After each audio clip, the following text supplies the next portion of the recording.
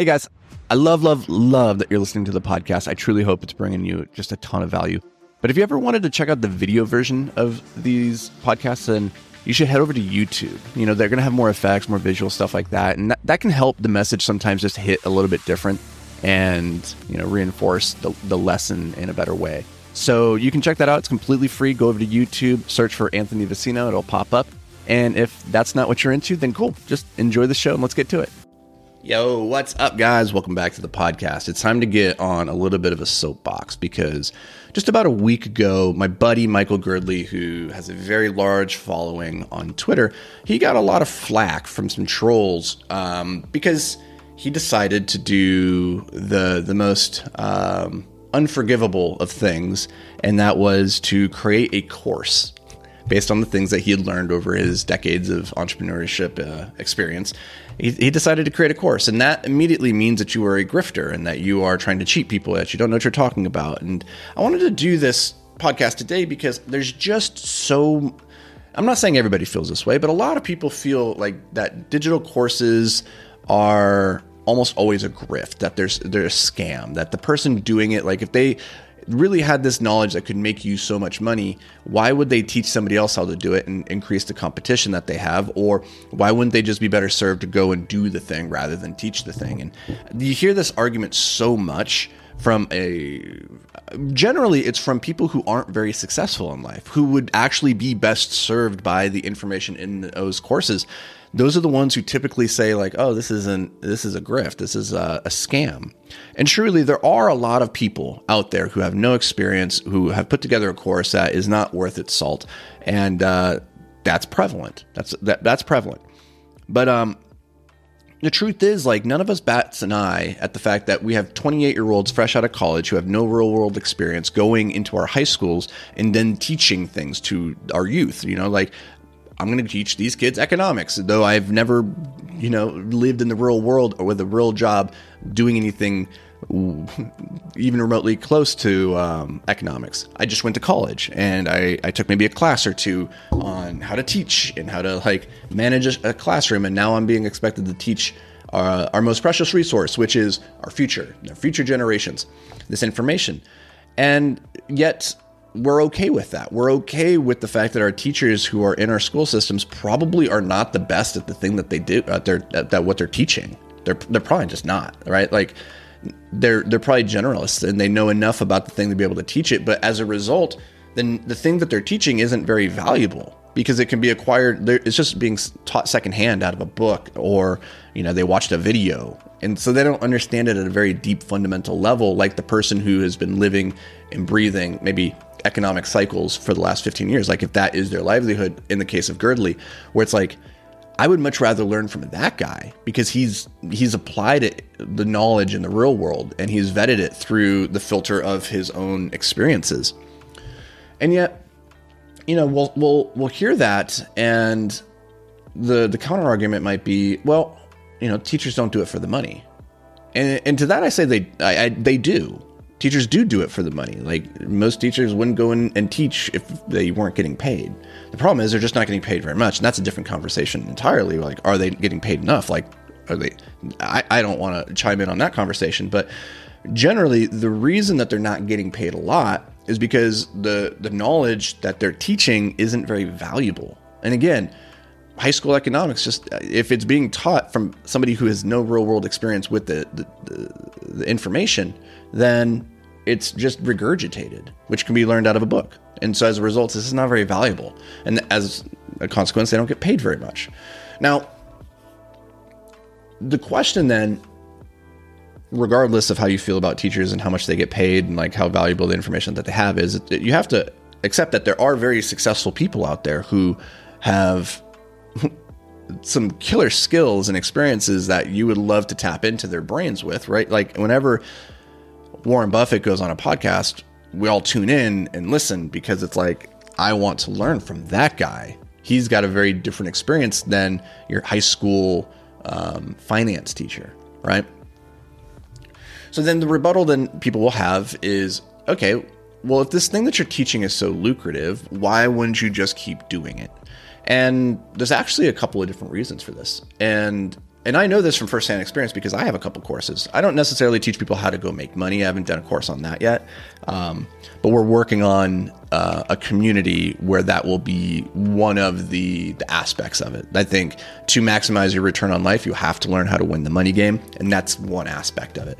But the truth is, like, for a lot of people, a lot of successful entrepreneurs who decide to go and create a course, money isn't the primary motivating factor, right? Like, beyond a certain point, the utility of money, it decreases. And so another 100,000, 200, $1 million, it's like, is that fundamentally going to change the quality of their life? No. So maybe they want to go and make an impact, or to, you know, start to share with what they've learned. And there's other metrics by which they might measure, is this a worthwhile endeavor?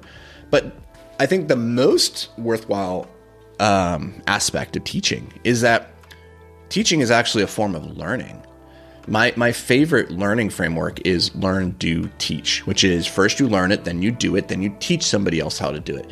And quite often, I'm not really forced to reflect on what I actually feel or think or do around a skill or a topic until I'm trying to teach it to somebody else. And I realize, oh crap, this is why I do it this way and this way and this way. Like, until you actually try to teach it to somebody, you don't really understand what you know about it.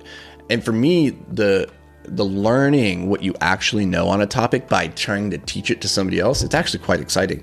And it's, I think, the highest level of mastery. It's the level that we all try to ascend to. Does that mean that person shouldn't be teaching? No, I think that's exactly the person that you want to be learning from, is the person who has done the thing and now they're trying to explain it to you why it is effective.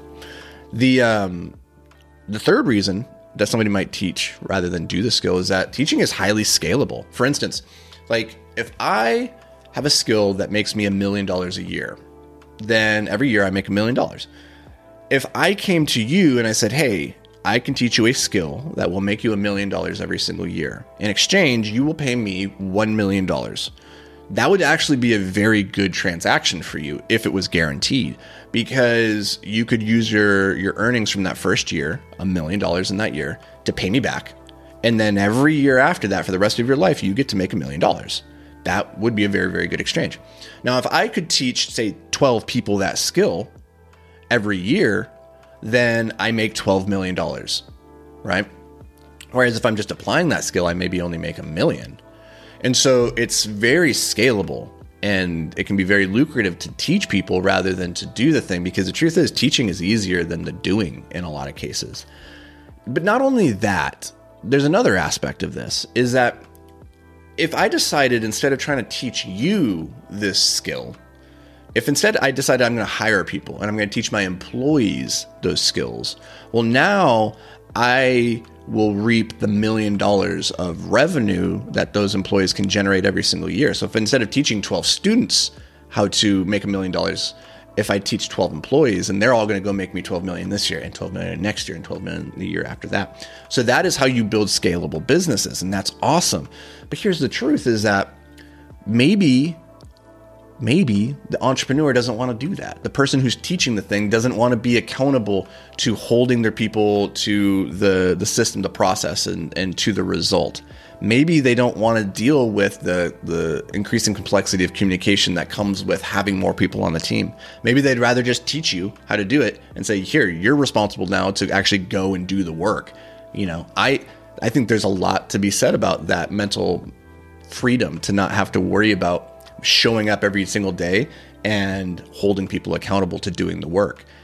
And truthfully, there's a lot of reality to the idea that what got you here won't get you there. So as an entrepreneur, you might have acquired this $1 million skill, but then to go to $12 million a year with employees, you have to learn a completely different skill set. So if the skill that got you here was, say, copywriting, now to get to 12 million, you need to learn how to hire and to train and to manage people. It's a fundamentally different skill. And maybe you don't want to learn that. Maybe it's just not worth it to you. Or maybe you have. Here's the other aspect of it. In the case of a Girdley, maybe you have built the system and you have built that machine. And now, because you've built it correctly, you are no longer required for the profitable operation of that machine. And so you've been able to pull yourself out of the day-to-day operations, and your team keeps doing what they're doing. And so now you're over here just kind of like, what do I do with myself? I'm not necessary for the day-to-day operations. This machine's continuing to grow without me. I have this skill, this experience. What can I do? Well, you could package it up and you could sell it. And at the end of the day, is that a good use of time? It's pretty good. Like, based off of like how scalable and like easy it is to create a digital product, let's say, and then like distribute it. It can be very, very profitable and lucrative, and that can be a very good use of your time. But the rebuttal a lot of people have is, okay, well, if you're doing so well and you're making all this money, why do you need to charge for it? That's like the final resistance of people who are against courses. And to that, there's a couple of reasons. One, people don't value free. You probably already have access to all the free knowledge you need to go and be wildly successful. There's nothing that I can teach you that isn't already out there on YouTube, on podcasts and books that you could get for free from the library. It's not a lack of information that's holding people back. It's a lack of application. And that application, that can be hard, because when you have all this information to sift through, you don't always know which parts are the good parts. You don't know which parts are specific and useful for your context. And so you can spend a lot of time and energy sifting through free stuff that is actually a waste of your time. And you have to learn that the hard way. Whereas when people put together these information products, ideally, they save you time and energy. Now, again, there's people who grift, and there are bad courses. There's bad scams out there for sure. But in my experience, like, that actually happens far less than you think. The people who are falling prey to the grifts and those scammy courses are usually trying to get rich quick. They're falling prey to some too good to be true pitch. And in which case, I think you are actually learning a very valuable lesson, which is there is no get rich quick scheme.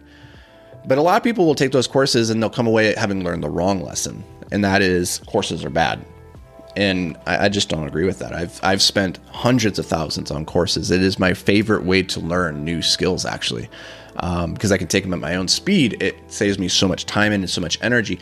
And are there going to be bad courses where you're like, yeah, that wasn't very good? Of course, that's going to be the cost of the fact that there's so many people putting out information. But honestly, the courses that have been good have been so much more ROI positive that it's okay to have had those bad courses in the mix. It just washes out. It's not even a big deal. But one last thing on why should you charge for your courses? Like, if you're making money and you're doing really well in life, why would you charge money for this? It's because you can. It's because you can. And at the end of the day, that doesn't make you evil. It makes you a good business person. And that is generally the type of person that you would want to learn business from, right? Like, the person who understands the value of what they're doing, the economics of it, and that they're not just giving away things for free. Because again, nobody values free. Nobody trusts free. And so, I don't know, that's my rant. It's maybe not a good one, but it's something I've been thinking about because Michael got a lot of people just jumping on the bandwagon of hate, and it was really frustrating to see, because I know him personally, and I know he's a great dude who puts out killer content, and he's one of those people that you want to learn from. And if he's charging you, like, yeah, pay for his time, pay for his experience and his wisdom. It is worth it. So that's going to do it for me, guys. I hope 2024 is a year filled with learning and growth for you, whether you pay for it or you consume it for free. I don't care. Like, this podcast is free, and hopefully you're learning something in the process. I know I am. The teaching is part of my learning process, and it's one of the things that I enjoy the most out of doing this. So thank you for giving me that opportunity. As always, I appreciate you being here. We'll catch you in the next episode, but until then, stay hyper-focused, my friend.